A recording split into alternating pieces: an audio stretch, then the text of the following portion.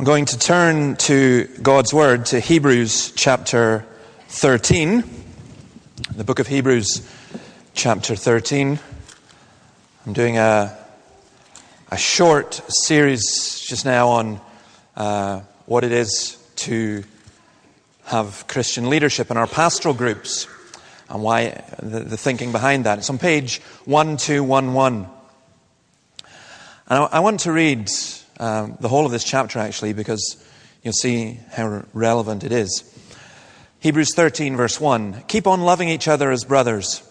Do not forget to entertain strangers, for by so doing, some people have entertained angels without knowing it. Remember those in prison as if you were their fellow prisoners, and those who are ill-treated as if you yourselves were suffering. Marriage should be honored by all, and the marriage bed kept pure. For God will judge the adulterer and all the sexually immoral. Keep your lives free from the love of money and be content with what you have, because God has said, never will I leave you, never will I forsake you.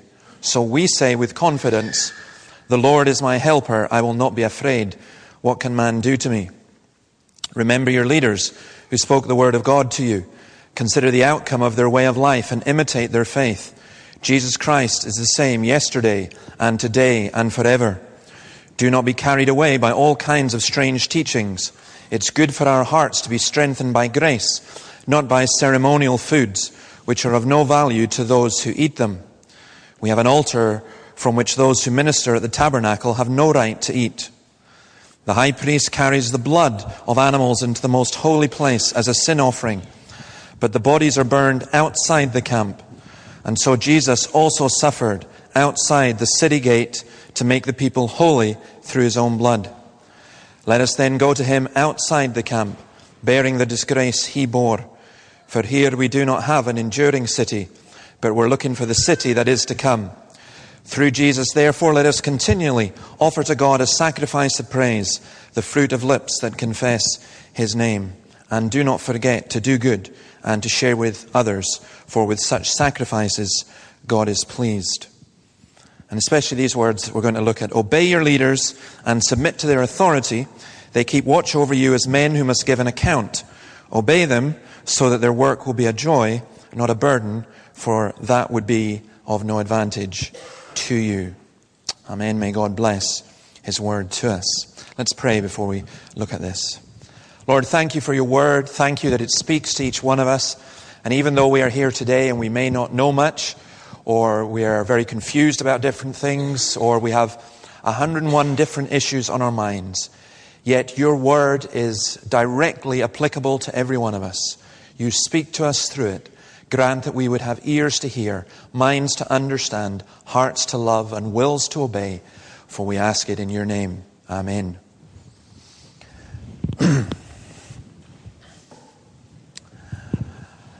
This letter to the Hebrews was written to Christians who were in danger of giving up and returning to their old way of life. You might be here this morning and not be a Christian, and you think, why would we talk about Christians giving up? Because there are Christians who do give up, and most of us, if not all of us, are at times tempted in that way. We're tempted to give up on the church, and often tempted to give up on Jesus Christ. We are tempted because of discouragement with Christian doctrine. There are things we don't understand. Disillusionment with the church. Hard personal experiences. Persecution. Ridicule. Fierce opposition. Satanic attack. And all these things cause many people never even to consider Christianity or to just give up. What is the solution to that? The book of Hebrews gives us many answers, not least by focusing on who Jesus Christ is, who he is, what he's done, his message, his priesthood, his sacrifice, what faith in him means. And then this last chapter, Hebrews 13, comes, it seems, kind of strange. It seems as though it's a collection of sayings which are not directly linked.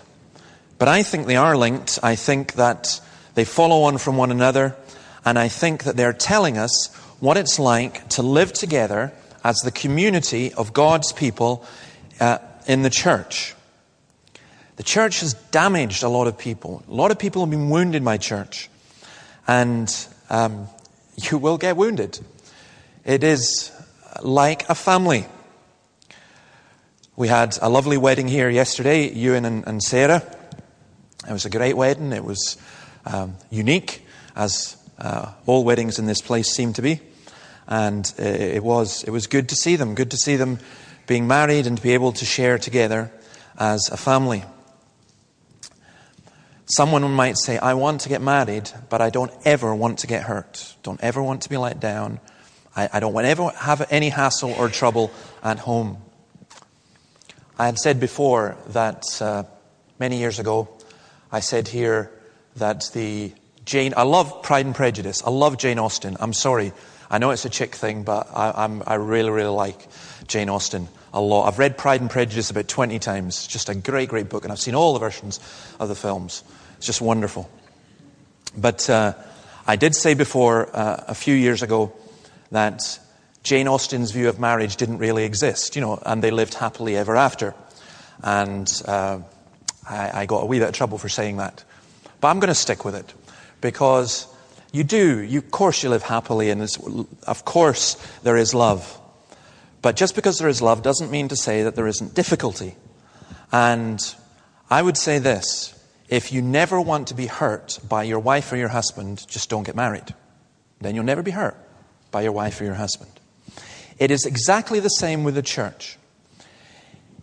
If you never want to be hurt by another Christian, if you never want to be let down, if you never want to experience hard times, then don't become a Christian and don't ever commit to any kind of church. The church is the community of God's people. It's God's family. And it means that if it's for real and not some kind of plastic showcase, we're going to have to deal with a lot of the issues that are addressed in this chapter, in this book. So, we are urged to love one another. We are urged in this chapter to show hospitality, to care for those in prison. Actually, I'll do one of the notices just now. Because to show hospitality, there are two forms at the back. One is for people who would like to host a student. It's Freshers Week this week, and new students are coming back, and we always have students in the church here, and it's always nice to provide a meal. So we're organizing a host a student scheme. So you can sign up to host a student. You can also sign up to be hosted if you would like a free meal and like to get to know someone. And if you're in the congregation, you'd like a free babysitter, then there are ways that these things can be worked out. And those are at the back, at the end. Hospitality is just absolutely crucial in the church. Care for those who are in prison. Keeping our marriages pure. Staying free from the love of money. Holding on to correct teaching. Praying for God's messengers. Being prepared to go outside the camp, as it says later on. And that's that idea of being prepared to suffer disgrace for Jesus Christ. That people may mock and they may ridicule and they may say, what are you doing? You're crazy. Why are you going to church? Well, you're prepared to identify with Jesus Christ and to identify with those who are in great need, to identify with the poor, and to stand with Jesus against some of the aspects in our culture. That's what life in the church is about, and that's why we need each other. But this morning, what I'm really going to look at are these verses here. Oops. Is this not? Can you move it on for me, Adeline, please? Sorry. Who needs leaders? Why we need leaders? We're going to look at leadership in the church. Obey your leaders and submit to their authority. Now, this instantly jars. It instantly jars. It's a bit like when you do a wedding ceremony nowadays as well. The Australian church got in trouble a couple of weeks ago, the Anglican Church in Australia, who are wonderful people, because they've reintroduced this wives promising to obey their husbands. And of course, it's been all over the media and terrible. And this idea of obeying leaders, in our culture, it makes us cringe a lot when we hear that. And I do know that it's one of the big problems in terms of the church.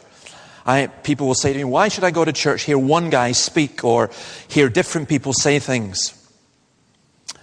This morning, I got an amazing email this morning. It was a lovely email from somebody who had seen our website and was really interested in coming to church until they said, I read about your leaders. And I thought, wow, they must know the elders and deacons in this church. But no, there was one aspect of that leadership, which was that they noticed that the vast majority were male. And so I can't come to your church because clearly it's got to be, the thinking obviously is it's a patriarchal, male authoritarian. The women are just kind of little house on the prairie, all with wee doily hats and homeschooling and all that kind of stuff, all into submission and etc., etc. People look and they look at the structures, they look at what's involved and they say, well, wait a minute. That's not what it should be like. And even those of us who are in the church, we struggle sometimes with the leadership. So I'm wanting to, from this text, explain how leadership is so important and why we need it within the church. I want to ask why we need leaders at all. Don't we just follow Jesus Christ? Doesn't the idea of leadership in the church conjure up images of priests and popes, authoritarian elders, charismatic pastors fleecing the flock? Aren't we supposed to be free and to decide for ourselves? Why should we obey? Isn't that model of leadership in the church? Isn't it a bit like a good friend of mine who, when I first went to his house or his flat as a student, up on his mantelpiece was a photograph of his fiancée and a photograph of his minister in full robes. I've been in many of your houses. I've not noticed many of you have a photograph of me up there. But I'll give signed copies if you want afterwards that you can put up. But it does. I mean, honestly, if I went in and I saw a photograph of me on the mantelpiece and stuff, I would feel kind of freaked at that. And there'd be something slightly wrong with you, I would suggest, at least in the context of our culture. So why do we need leaders at all? Well, we need them because we want to be part of the body of Christ. Can you go on to the next one, please, Adeline? My beeper's obviously not working. Verse 15 of the chapter we read, Hebrews 13. Through Jesus, therefore let us continually offer to God a sacrifice of praise, the fruit of lips that confess his name. And do not forget to do good and to share with others, for with such sacrifices God is pleased. The sacrifice of praise, doing good and sharing with others.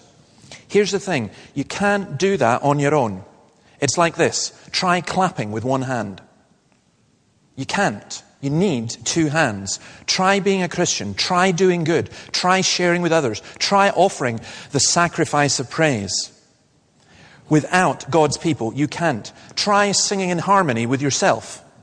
You can't. You just can't do it. We need one another. And our family needs to work together. And the image in the Bible of the church is that of a body, and the body needs a brain to coordinate our different functions. That's why Paul speaks of our head being Jesus, and of Jesus communicating through his church. Now, how he does it is not the way that you and I might like. It's not, we've all got equal say, it's a democracy, and let's all decide, and Jesus speaks through every one of us, and so on. He does provide a structure within his church. If we go on to the next slide, you'll see Ephesians 4, verse 11.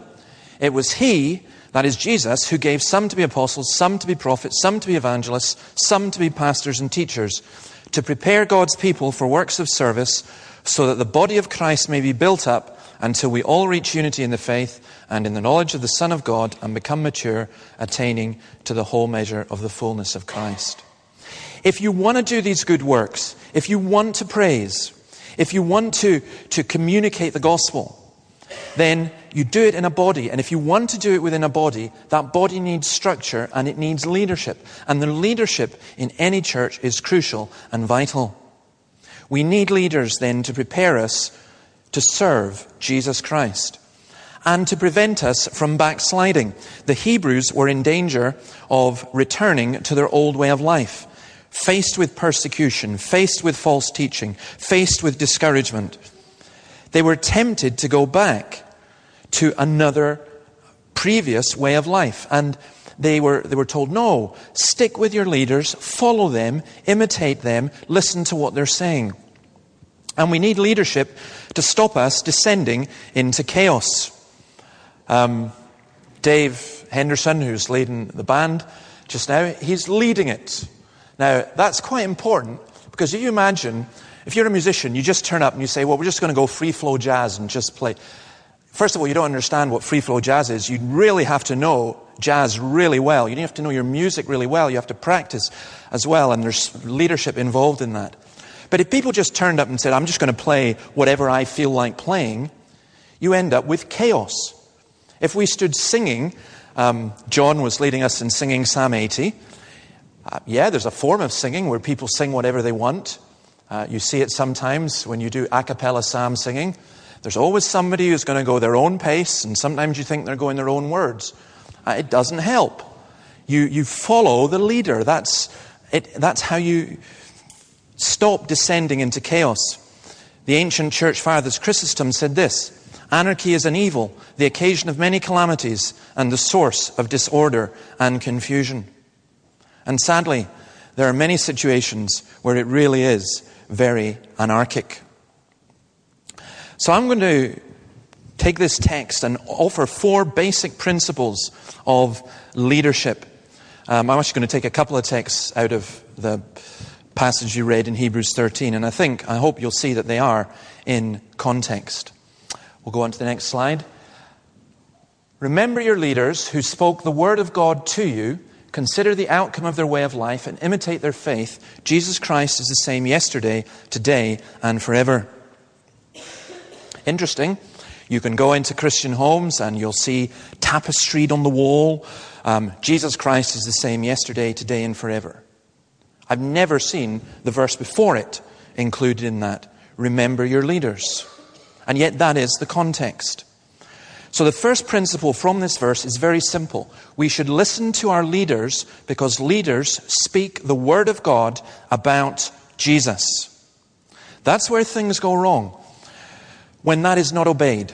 When leaders take to themselves authority based on the office or based on their personality or based on their support base within the congregation. We need leaders who will teach us the Word of God. Eric Alexander was, and still is, a great preacher and one of the finest Scottish preachers ever, I think. And he's personally been a great encouragement to me. And I went to see him in St Andrews once when this church was very, very, very small. And he gave me some very wise words of advice. And what he basically said was this: David, the church will grow because you're teaching the Word of God. And when it grows, Christians will come in who want you to change. And I said, change from what? He said, anything. It'll be their particular thing that they want. And the pressure will always be on you to go away from teaching the Word of God. Because you want to keep people or you want to please them and so on. And those words of advice, he said, don't do it. Just don't do it. Just keep on teaching the Bible. Sometimes you'll get it wrong. Sometimes you'll misunderstand or you'll misspeak or whatever. But you must keep teaching the Bible even if it causes people to leave. Now, that is very, very, very good advice. Acts 20 verse 20, Paul tells the Ephesian elders, you know I've not hesitated to preach anything that would be helpful to you, but I've taught you publicly and from house to house. It's my belief, my hope, my prayer that the elders in this congregation speak the Word of God to you. What their personal opinions are, what my personal opinion is, may be interesting or not. That is irrelevant. It has to be the Word of God.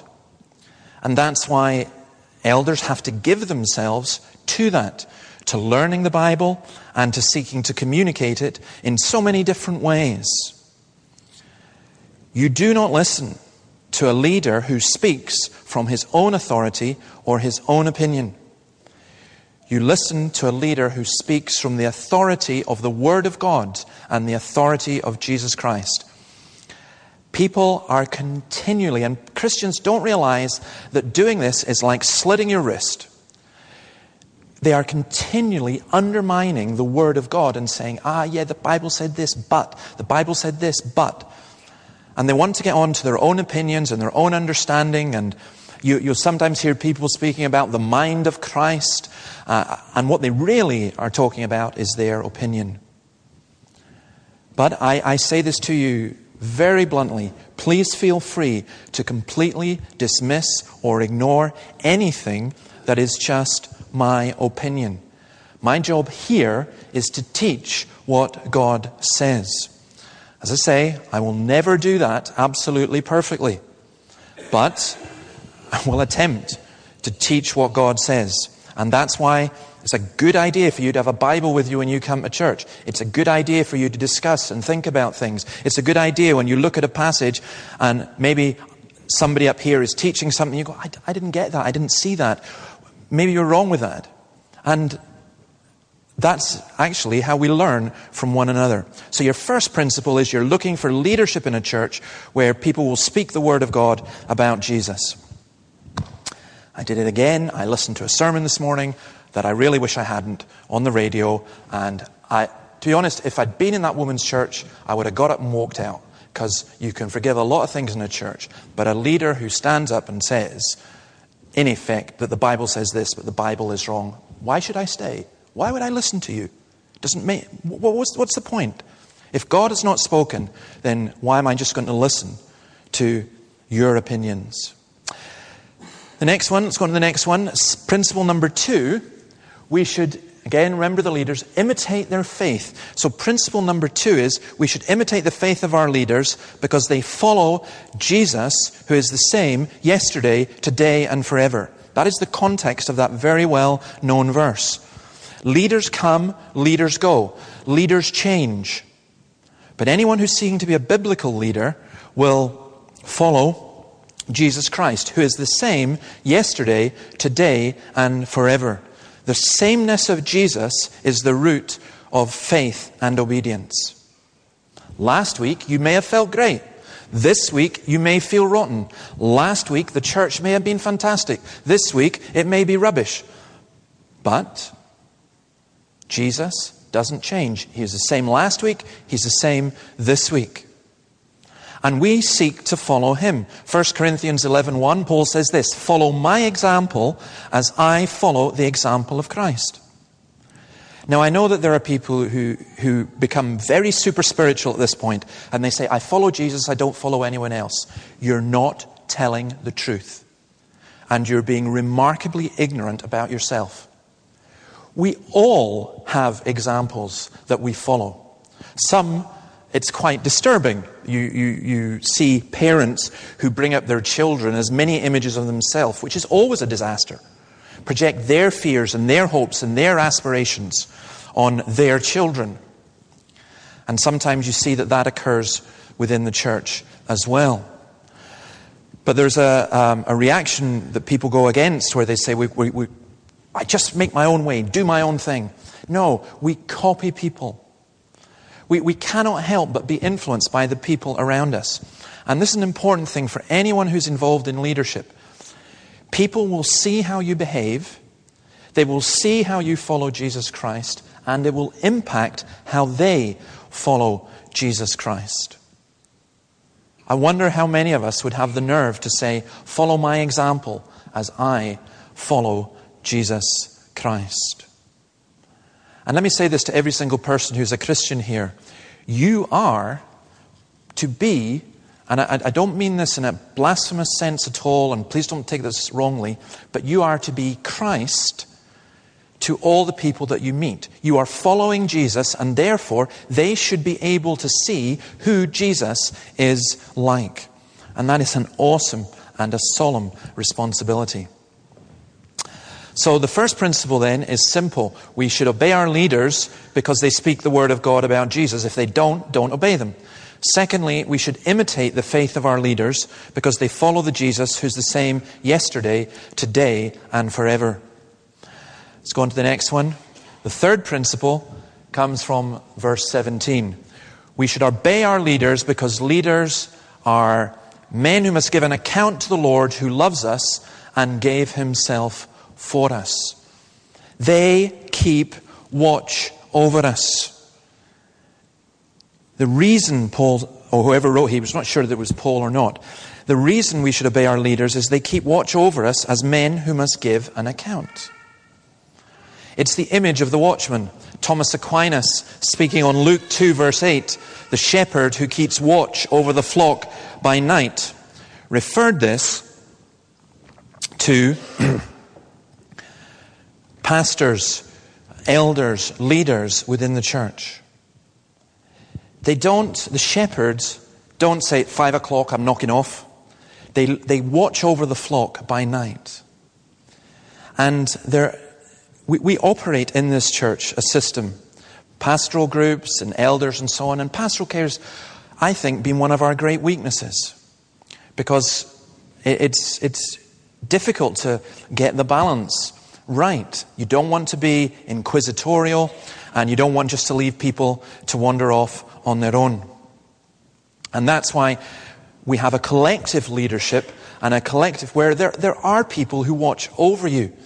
Now, you can be part of a mentoring thing where somebody mentors you, but the bottom line is, it is the primary responsibility of the eldership in this church to care for people, and in particular, to care for your soul. Yes, we care for your bodies.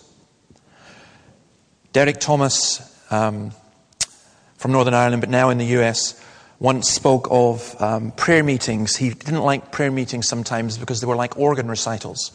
We pray for Mrs. So-and-so's heart and Mr. So-and-so's lungs and Mr. So, because we're praying for physical well-being, which absolutely we pray for.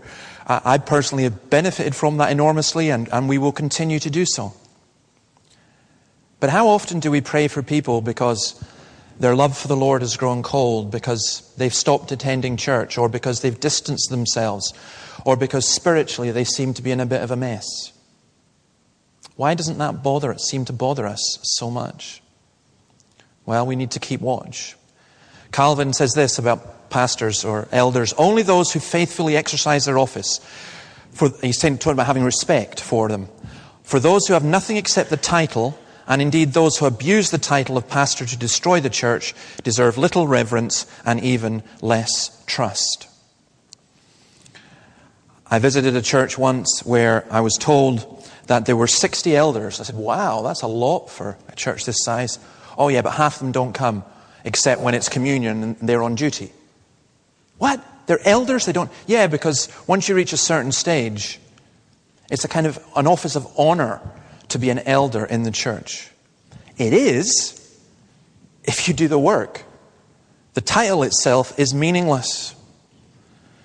Perhaps even worse are those who use their office to destroy the church, to undermine the Word of God and discourage the Lord's people. So please do pray for those who have responsibility in this church, who, we all have responsibility, but have particular responsibility because we have to give an account to God for you as well as for ourselves. Next, please. The last thing is this, that we should encourage our leaders to be joyful by sharing and participating in the joy of the Lord's work. How many happy ministers do you know? There's a man called Lachlan Mackenzie, who's a minister in Lochcarron, who had the nickname the Happy Man. In fact, there's a biography of him published by the Banner of Truth called The Happy Man. When I read it, I was greatly amused because Lachlan Mackenzie kept an illegal still in his manse. Now, that's not why he was the happy man, but I always thought that was just intriguing. There was this minister who basically made whiskey illegally, and he was a godly man. He was always cited as being a godly and holy man. But I thought, what a great title, the Happy Man. Because I meet so many people, and this is not just ministers, obviously, and elders and others, but in your work, how are you? Oh, it's tough. Oh, it's hard going. Oh, it's a struggle. Because it is at many times. But isn't it better? It's like your boss in your work. Would you rather a boss who is miserable and grumpy and sore-faced, or would you rather a boss who actually enjoyed doing what they doing. And I mean, okay, you don't want them bouncing over the top all the time and come on, let's inspire one another to greater onward and further and all that kind of stuff. You don't want that kind of person because they could be really annoying. But you want someone who enjoys their work and enjoys their life.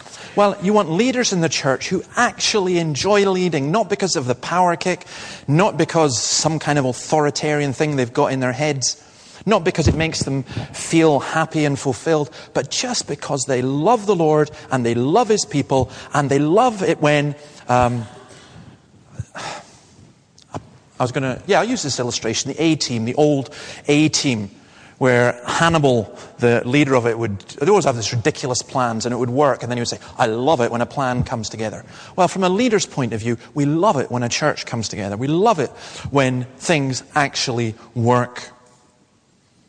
Philippians 4 verse 1, therefore, my brothers, you whom I love and long for, my joy and my crown, that is how you should stand firm in the Lord, dear friends.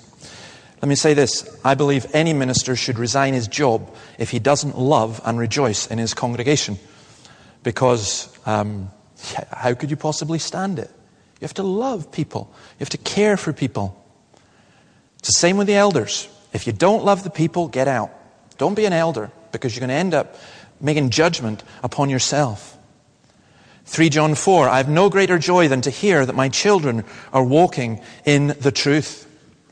And again, Calvin has a great quote here. He said, he's talking about elders and pastors. If their spirits are depressed with grief and weariness, even if otherwise they are sincere and faithful, they will become disheartened because their drive will fail at the same time as their cheerfulness. In other words, you keep kicking your leaders, eventually they're going to get so discouraged, they're going to basically give up. And that's no use to you either. So Paul's saying, look, obey your leaders so that it will be joyful for them. All the qualifications, I'm not going to repeat them all again, but all the qualifications about being in the Word and so on are there, but it's still implied.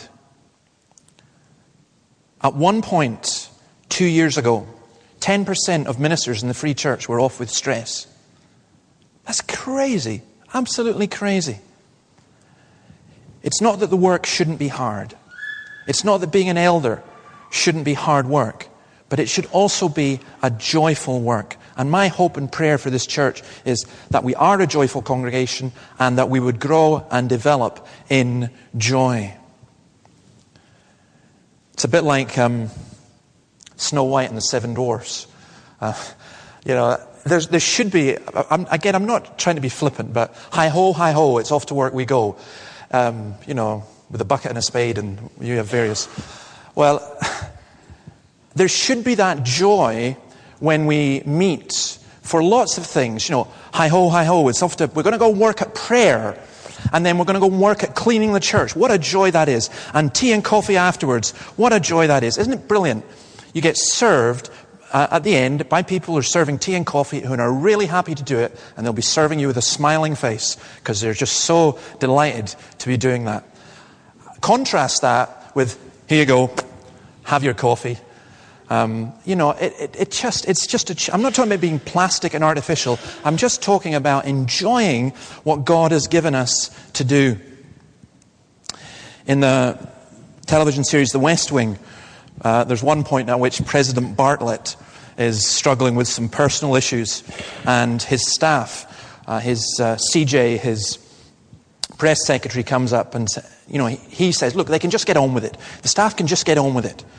And she says, no, sir, they need you as president. They need you to lead. Sometimes in the Christian church, there is a lack of leadership because of cowardice. Sometimes leaders have become lax or less diligent because we have given up, or people have given up on us. Actually, even in this culture, maybe especially in this culture, leaders need to lead in a biblical way. Let's go on to the next one, please. That's why 1 Peter 5, 1-5, to the elders among you I appeal as a fellow elder. And please pray this, by the way, for the elders. A witness of Christ's sufferings and one who will also share in the glory to be revealed. Be shepherds of God's flock that is under your care, serving as overseers, not because you must, but because you are willing as God wants you to be, Not greedy for money, but eager to serve, not lording it over those entrusted to you, but being examples to the flock.